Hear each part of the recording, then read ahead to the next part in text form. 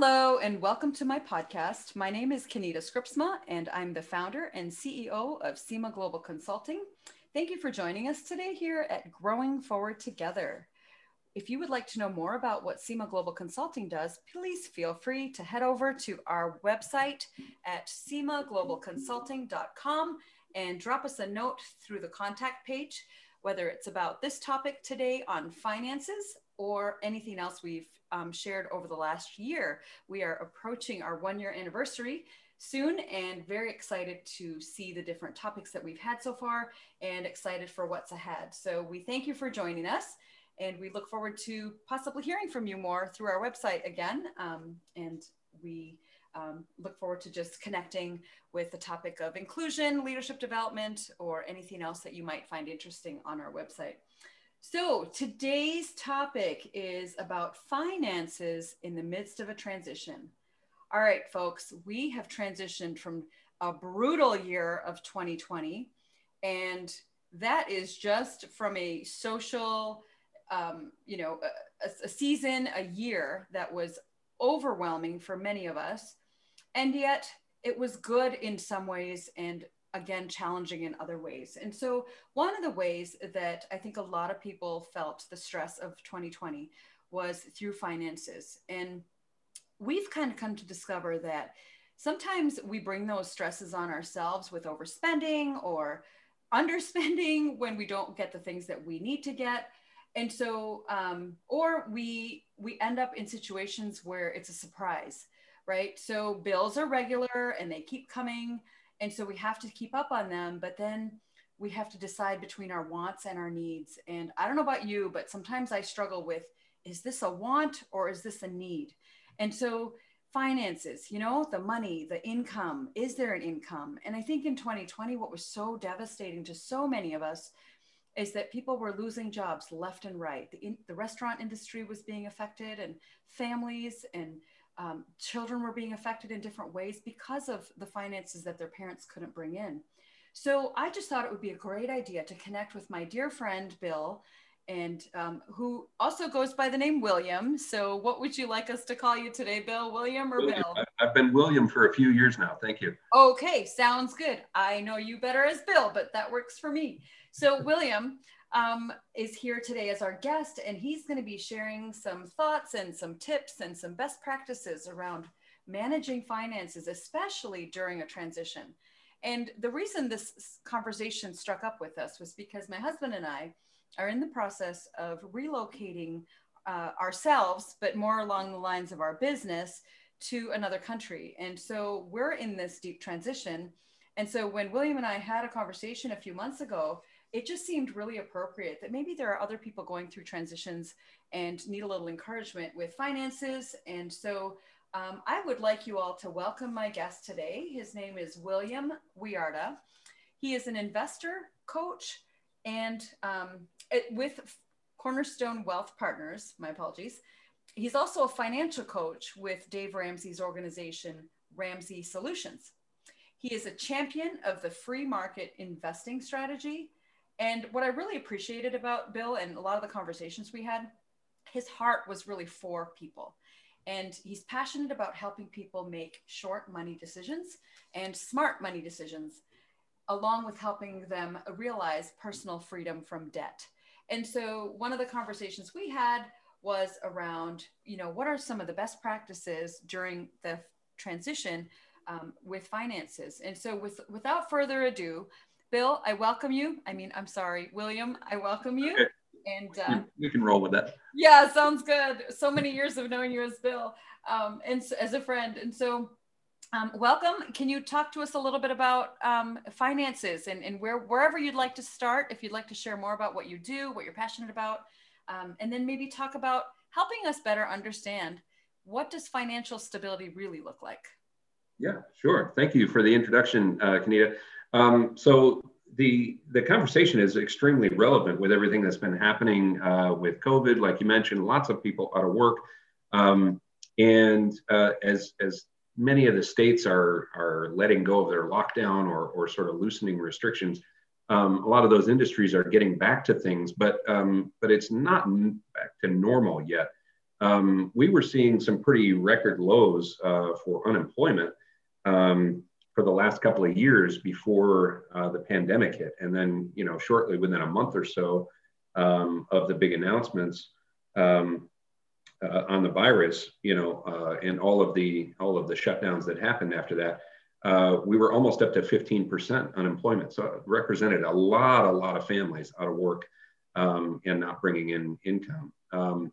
By August, that had jumped back up to 8.4%. Over the summer months, a lot of industries and things figured out, okay, we're figuring out better ways to combat the virus. We're figuring out better ways to stay safe. And so things were opening up. So back to 8.4% around August.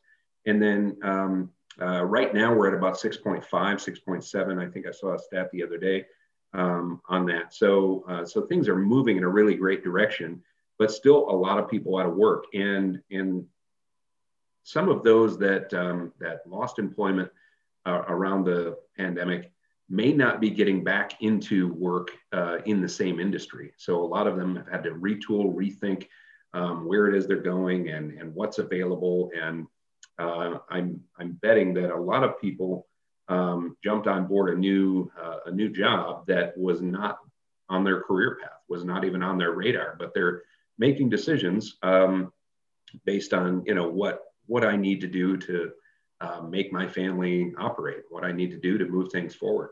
And so I can certainly appreciate the tenacity of Americans all over the place that are doing what it takes to help not only their own family, but in doing that for their own family, they're helping the rest of us bring things back to as close of a normal as we can expect, I think, for the moment. And hopefully this will continue to increase. The question on financial stability is really a fun one because where do we measure that any day, regardless of a pandemic or otherwise? Dave Ramsey puts out a stat that I think is around 76% of Americans are living paycheck to paycheck. That's astounding, right? So tons of Americans can't cover a $1,000 emergency if something comes up. And that's before the pandemic. I think I saw another study that put that mark around 63%, but that was only a survey of about 2,000 people. So you really want a bigger cross section. So if I could just interrupt briefly. Yeah. I'm not a numbers person. We've laughed and talked about that before, and I imagine a lot of my listeners aren't big into numbers. And so can you kind of break down some of those percentages just to kind of give us a tangible look at what does that mean when, I think you said 8.5% is not employable or isn't employable? 8.5% was the unemployment rate in August. So yes. that meant about 8 out of every 100 people. Nice. So out of 100 people, you think, well, it's kind of low. 15 out of 100, certainly you're feeling that, you're noticing that more. Today's rate would be 6 out of 100 people or so. Yeah. All right. Yep. So now on the flip side of that coin, 76% of people living paycheck to paycheck. That means 76 out of 100 people. Yeah. Or 7 out of 10. That's 10 people that 7 of them are living paycheck to paycheck. Yeah. And do you think it's part of inflation? It's part of like life choices? What are some factors that play into that? Yeah, it's our culture. I mean, we're a very demanding culture. We want what we want. We want it now. And we want it the way we want it. So those are definitely choices. But I think if you get into the psychology of it, we don't really perceive them as choices. We see them as the way that things work. And this is what we need to do in order to sort of keep up and stay ahead. I don't know really anybody that looks at their livelihood and says, well, if only I could get that new, Mustang convertible GT like our neighbor did.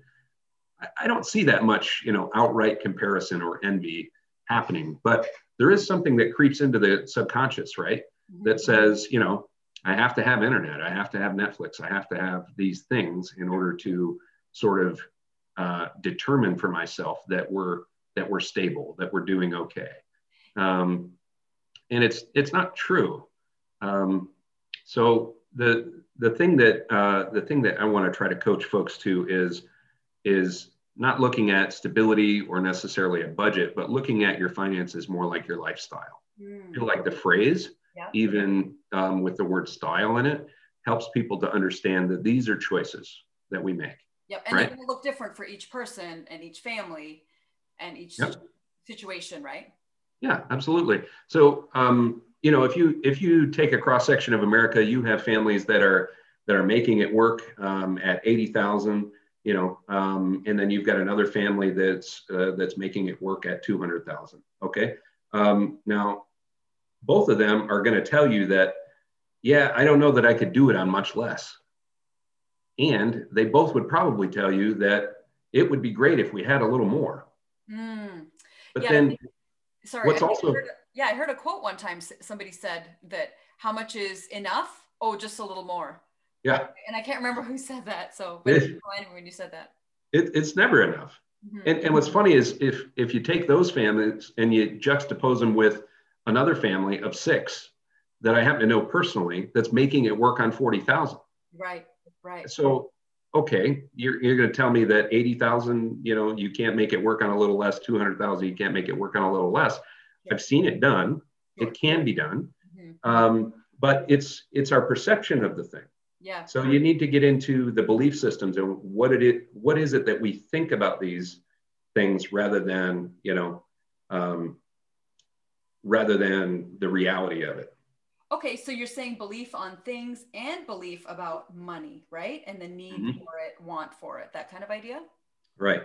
So we want to get into talking about lifestyle rather than budget, rather than, budget has become such a familiar term that you already have a perception of, okay, well, I need to have the things that we already have. I can't do with less than that. So if we can change the word on it, then maybe we can change the approach to it.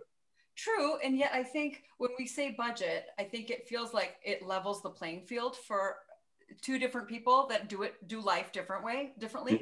And when we say lifestyle, all of a sudden it sounds a little judgmental. I think, I don't know, maybe not. I'm hearing you and I'm like, I really like that. I like that angle of wanting to say, you know what, I'm going to make lifestyle choices around my finances. I'm going to do it differently, right? Like I feel very comfortable and confident saying that. And that's kind of how we live in our home as well. Yeah. But the reality is it's still the budget, right? It's still, where is it coming from, the money, and the income is different for this family compared to that family, or this individual and that individual. But the word lifestyle allows us also then, from a positive spin, to live into our own stories and be authentically who we are, right? So I think for us, as I was pondering some of this work that you're doing, but then also how my husband and I, like I said, we're relocating, has really put a strain on our finances and completely changed how we are making choices with different things. And definitely the pandemic's helping. We're not going out as much, and if at all. And so, but as we move and consider what the money, the dollar value is in the country that we're going to, there's a whole different switch, right? And there's a whole different change for us in our mindset on what is going to work, what needs to work, what do I need to do differently with my finances, that sort of thing, right? Yep. So can you kind of lean into a little bit as you talk about lifestyle? What are some practices, maybe some best practices that you would encourage people going through an expected or unexpected transition? So in our case, it's an expected transition. Maybe in someone else's case, they have a health diagnosis and the bills are just stacking up, and that's just kind of a shocker because they're still dealing with the health crisis, and now that's causing more bills and more financial strain. What are some best practices that you can encourage people with in that transition of dealing with their finances? Yeah, so the mental shift continues, right? We talk about one word here, but a bigger piece of this puzzle is all about purpose. So what you and Ken are doing in moving to India and the things that you're going to be doing there very much centers around life calling. These are huge shifts, not only in where you're living, but how you're living and what it's all for. That's a bigger piece of the puzzle that you want to get to as early as you can. If you're thinking about moving into a transition, then you need to be considering, what is this for? What is this accomplishing in my life? What am I able to accomplish through this opportunity into the next phase of my life? And ultimately, with the question of, if I die tonight, or if 65 years from now, get to the age 65 or so, looking back on my life, then what is it that I have done? And am I satisfied? Did I leave it all out on the floor? And did I do everything that I had set out to do? Did I do everything that God had called me to? And if the answer is yes, then you're on a great track. Then keep moving forward with the direction that you have in front of you. If the answer is no, then take some time and reevaluate that. Get some feedback from friends, family, get a coach, somebody that can challenge you, poke and prod and say, hey, this direction that you're headed is not the one that you wanted to be heading in. I think a lot of us would look back on our life and say, yeah, I don't know that I planned on being in this spot at this time, but here I am. And so how did that happen? Well, the next 20 years, the next 30 years might go the same way, sort of, these odd happenstance occurrences. And if we can be more intentional with that, because we have the end of the line or the goal identified, that's going to drive all of the other decisions along the way. And then you start putting into things like the budget practices. You figure out where you're going to be spending money, where you're going to not. All of that stuff comes out of who you are and what you believe, right? So our beliefs lead us to actions, which then lead us to results. So we're not necessarily surprised by the results, but if we want to change those results, we need to go back to the beginning, which is the way that we think about it. Okay, that's really great. I was just making a note on what you just said, and you said, your beliefs impact your actions, and then you get results. So is it fair to say that if someone has a certain belief system around money, whether it's culture that plays into it, whether it's faith that plays into it, whatever their belief is about things and money, that they will act a certain way, and then from that they'll get certain results, right? Is that kind of that's the trajectory that you're talking about? Yeah, absolutely. So we see that a lot with investing now. We teach our clients to adopt a free market strategy, which is in a very short description, a very diversified portfolio that rebalances regularly. And ask me questions about any of this stuff later too. But that takes advantage of as many stocks and countries as are available, rather than trying to pick winners and losers, trying to predict what the next winner is going to be. So if we're interacting with someone and they say, well, I really think Amazon is going to do well this year. Well, okay, that's a school of thought. It's not ours. But if you believe that Amazon is going to do really well this year, then you might take an action, which is to invest some money in Amazon, right? Okay. Now, the outcome of that might be you were right or you were wrong, and Amazon doesn't really care what you think. It doesn't influence their stock price, right? But the result of that could be that you might lose money. You could gain money or you could lose money, but you wouldn't be surprised by the result either way.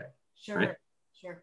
And I think that's really important to think about too, though, because I'm wondering if somebody who believes a certain thing about money and what it does for us, and then makes a decision based on what that belief is, and culturally, even in some cultures, it's taboo to talk about money, even, or it's even you just don't want to consider it. And sometimes in our faith language as well, we tend to not think about money or not talk about money because a lot of people believe that money is the root of all evil, and so it starts to add extra stress, and so people don't want to pay attention to it, and all of a sudden it's like, oh, we're in a bad place right now. So I think I like how you're talking about belief, and it's important to also highlight that from a cultural standpoint or faith standpoint, that people are believing certain things about that, because I don't think we really go back to that. I remember early in our marriage when we talked about money, it was really quite an interesting learning curve, because in the home that I grew up in, we didn't talk about money. Us kids didn't have a clue what the parents were working on or doing. They actually spoke in a completely different language. And I remember the one word from it, from that language, and it meant money. So I knew they were talking about the finances. Mm. In my husband's family, it was very private again, and it wasn't talked about, right? So here we are as parents and now empty nesters and now in a major transition in our own story. And we're really having to understand it in a completely different space, and also appreciate what our beliefs are about money, how it comes to us, how we make it, what we need for it. And then it's going to give us different results. And you said earlier, you know, if you want different results, you need to make different choices. And I love how you talk about it being a lifestyle that's impacted by our beliefs, which then lead to our actions, and then we get results. Yeah, and we call that phenomenon there the no talk rule, and I grew up with it as well. Oh, did you? Okay. And our parents did not get together and plan this. That's just the way that it's gone, right? So can we agree to be agents of change about that situation and talk about finances with our kids to help them grow up in a different reality? I mean, this country where we have so many Americans that are in student loan debt, that's through the roof, and they can't figure out a way to pay it off in their lifetime. Everybody's just making minimum payments. I mean, that's not everybody. I meet quite a few that I'm proud of, and they're really tackling this stuff head on. But it's crazy to think, you know, how do we get ourselves into a situation like that? So so not talking about it is not getting us where we want to be. Fair enough. Fair enough. And it's fair to say that some cultures are very private. And so in that respect, it's like, that's just not going to happen. And yet, if we want a different life for our kids, we need to have these conversations. We need to have these dialogues, and we need to tap into the resources that are available to us as well. Right. Yeah. And it doesn't always have to be, here's the struggle of mom and dad, but it can be, hey, here's some things that we're learning, and this would be good for you to learn at your age so that you're better off maybe, you know, than we were at that time. Yeah. So you talked about debt, right? You moved. So let's move towards how to solve that debt problem. I don't know that we can solve it, but I'm sure that you've got some great tips and tools on how to help folks with a debt problem, right? Whether it's a really small one or a larger one, like some of our students that might be listening that have student loans. What are some effective ways that they can attack their debt? I know you're really passionate about that, and perhaps you can offer some solid information around that. Yeah, the number one thing to do is get a coach. Number one, and I say that it doesn't have to be me. It might not be Kenita, although you really should get Kenita on your side, because she can help you with some of these belief issues maybe here. So, but the other piece is just, you know, if it made very easy sense and a way to get out of where you were at, we probably wouldn't be in that situation right now to begin with, right? So, so if we want to do things, sorry, I don't know if you're hearing those notifications. If we want to make sure that we're on a different track going forward, let's not make the same decisions that we made leading up to where we're at. So we can all benefit from outside perspective. My son gets this really well at football. He's got a coach on the football field, and then, you know, the coach can speak life into him and hey, try this and do this differently and this sort of thing. He receives that really well on the football field, and then he comes home and gets some advice from his parents, and he just blows it out. Yes. It's just the way we are sometimes. But that can be a really big benefit, just to see some things, see your blind spot for what you're not seeing. The second is the Dave Ramsey snowball method. We're super big fans of Dave Ramsey and the common sense that he brings to the equation here.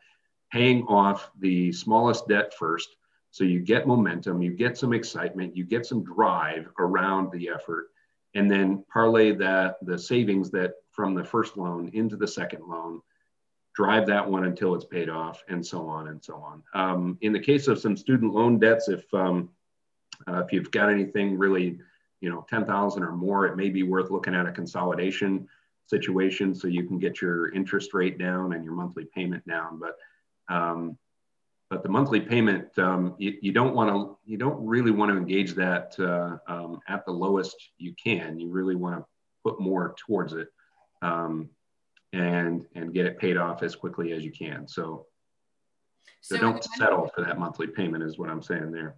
In the one case, less is more, but then in the second case, you're saying more is more. Like, that's good. I'm not a numbers girl. I'm not following completely, but I'm sure you're able to explain that. Well, some people will look at debts and say to pay off the one with the higher interest rate first. Oh, gotcha. And that makes numbers sense. But if you're not a really disciplined type person, then the motivation that you'll get out of paying off a small debt will really carry you with some positivity and energy to pay off that next one, and then to pay off the next one. So that's so we like that method. It works for a lot of the people that we connect with.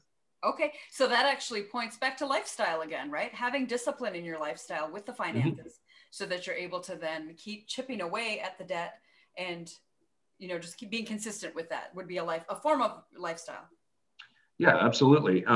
Yeah, you have to choose it for a time, and the more disciplined, the more dedicated that you can be to the cause of paying off the debt.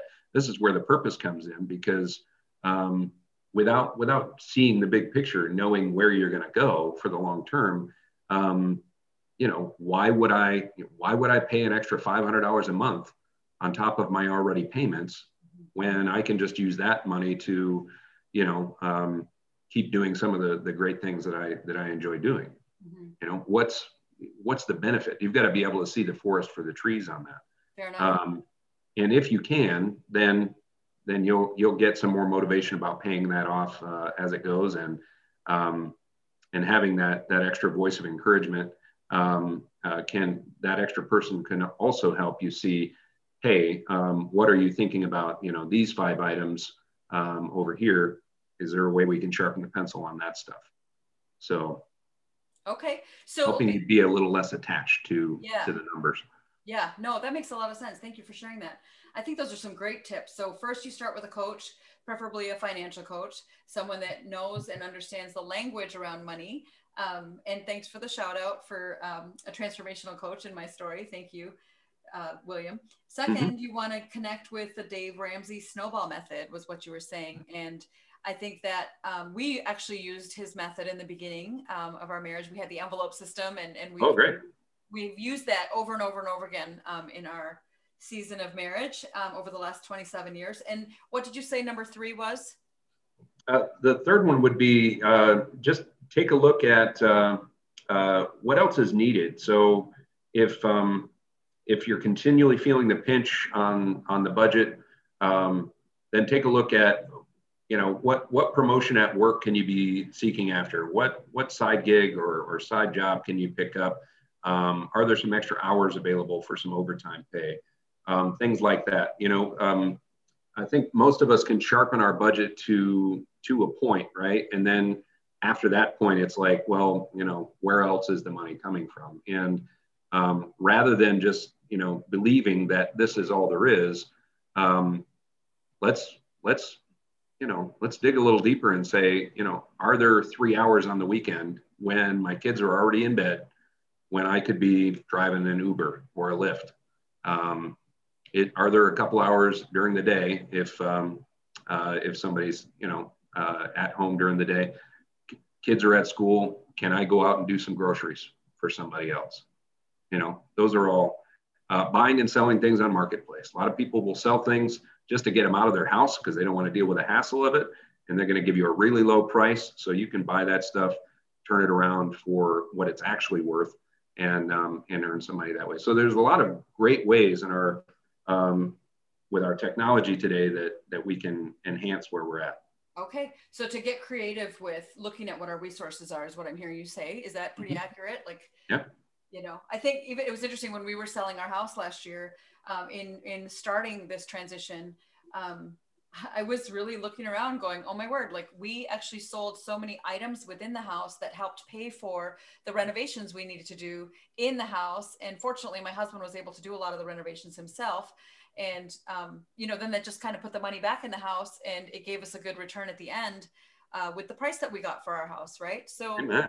it was like it just kind of fed itself, and I think it was a great way to use what we already had. So yeah, I definitely support that and encourage other folks to look around, be creative, what is available in your home to liquidate, right? But then again, that goes back to belief.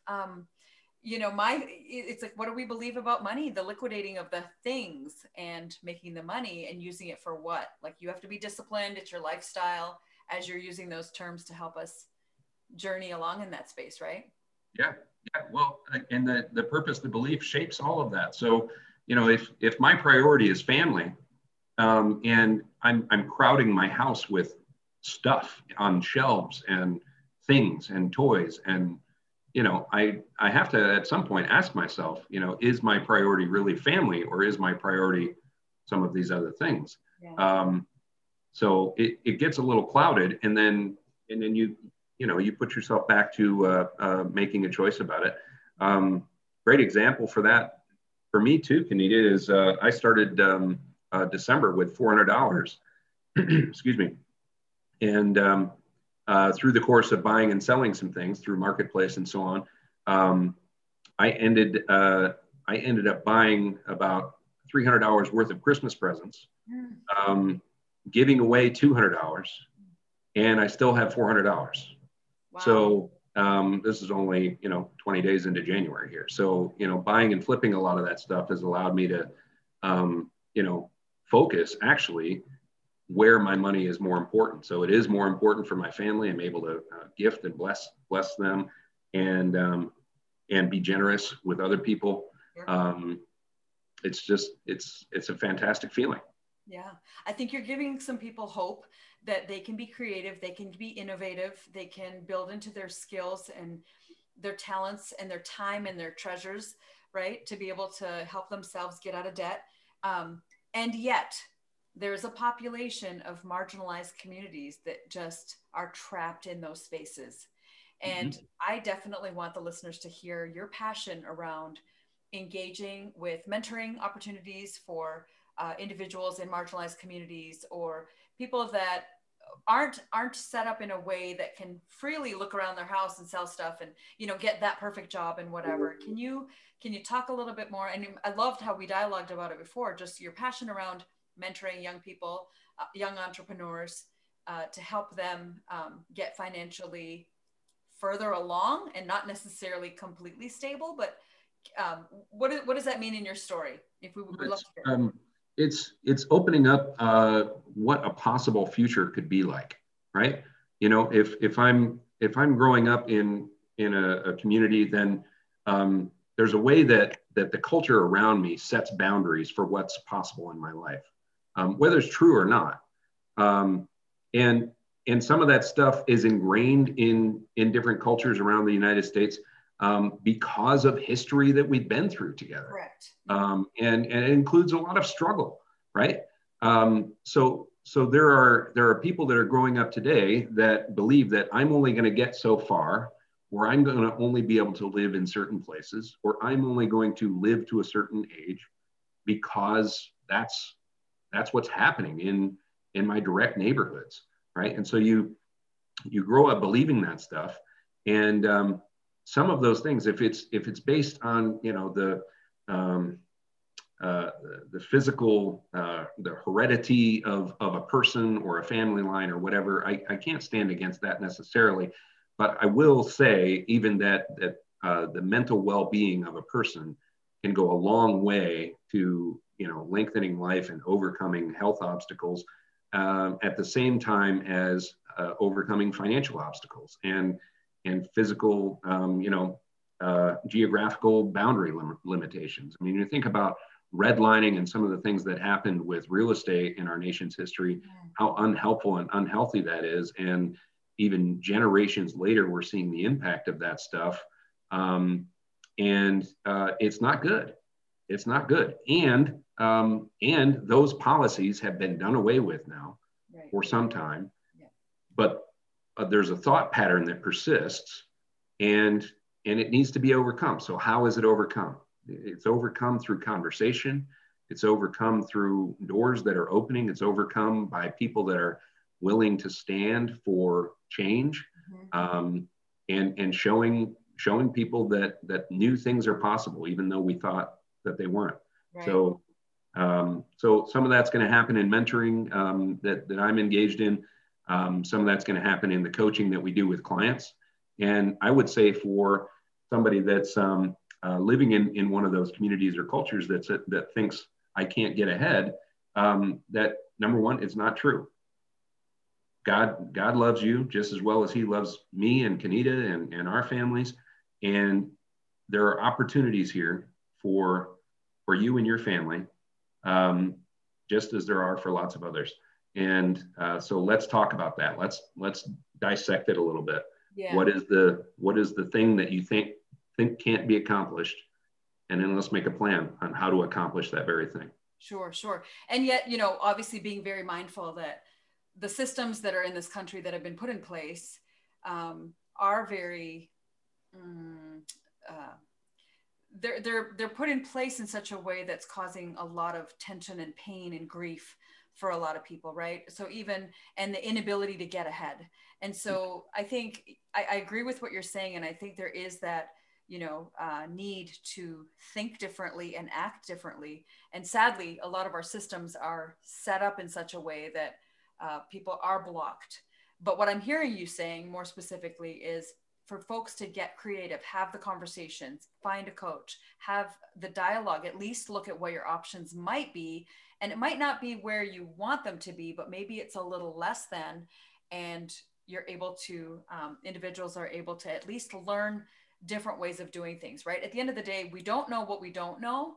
And when we can dialogue with folks that have resources like yourself around finances and, connections, and we can have some of these conversations, then it helps us open our worlds up a little bit more. So I think what I'm hearing you say more, for people that are out there listening, like, well, because of systemic racism, I can't do X, Y, and Z. And I think what you're maybe saying to them is, let's have a dialogue, let's connect, let's look at what our options are, let's look at where your options are. And at least if we take one step towards the dream, then that's going to be that much more effective than sitting in that space and saying, I can't do anything at all. And I believe I can just take it beyond one step. I believe that one step is going to be momentum for a second and a third and a fourth. That's great. Yep. The momentum is key. So thank you. I appreciate your insight and just your direction on a lot of this. Are there any closing thoughts that you'd like to give our listeners today around finances or debt or anything that you've talked about today? Yeah, there's a lot more here. Finance is just a really expansive topic, and so if you had questions on home budget, the income, trying to put yourself in a position for that next promotion or line up for the next job, what do I do with all these 401ks that are stacking up from a previous job? There can be stress around that. How do I save for the future, given that I only make X, Y, Z? That all has to be part of the discussion. So any of those items we're open to talk through and coach clients through. More than open to engage that conversation with any of your listeners. So give us a shout. Great. Thank you so much, William, for joining us today on the show. I really appreciate that.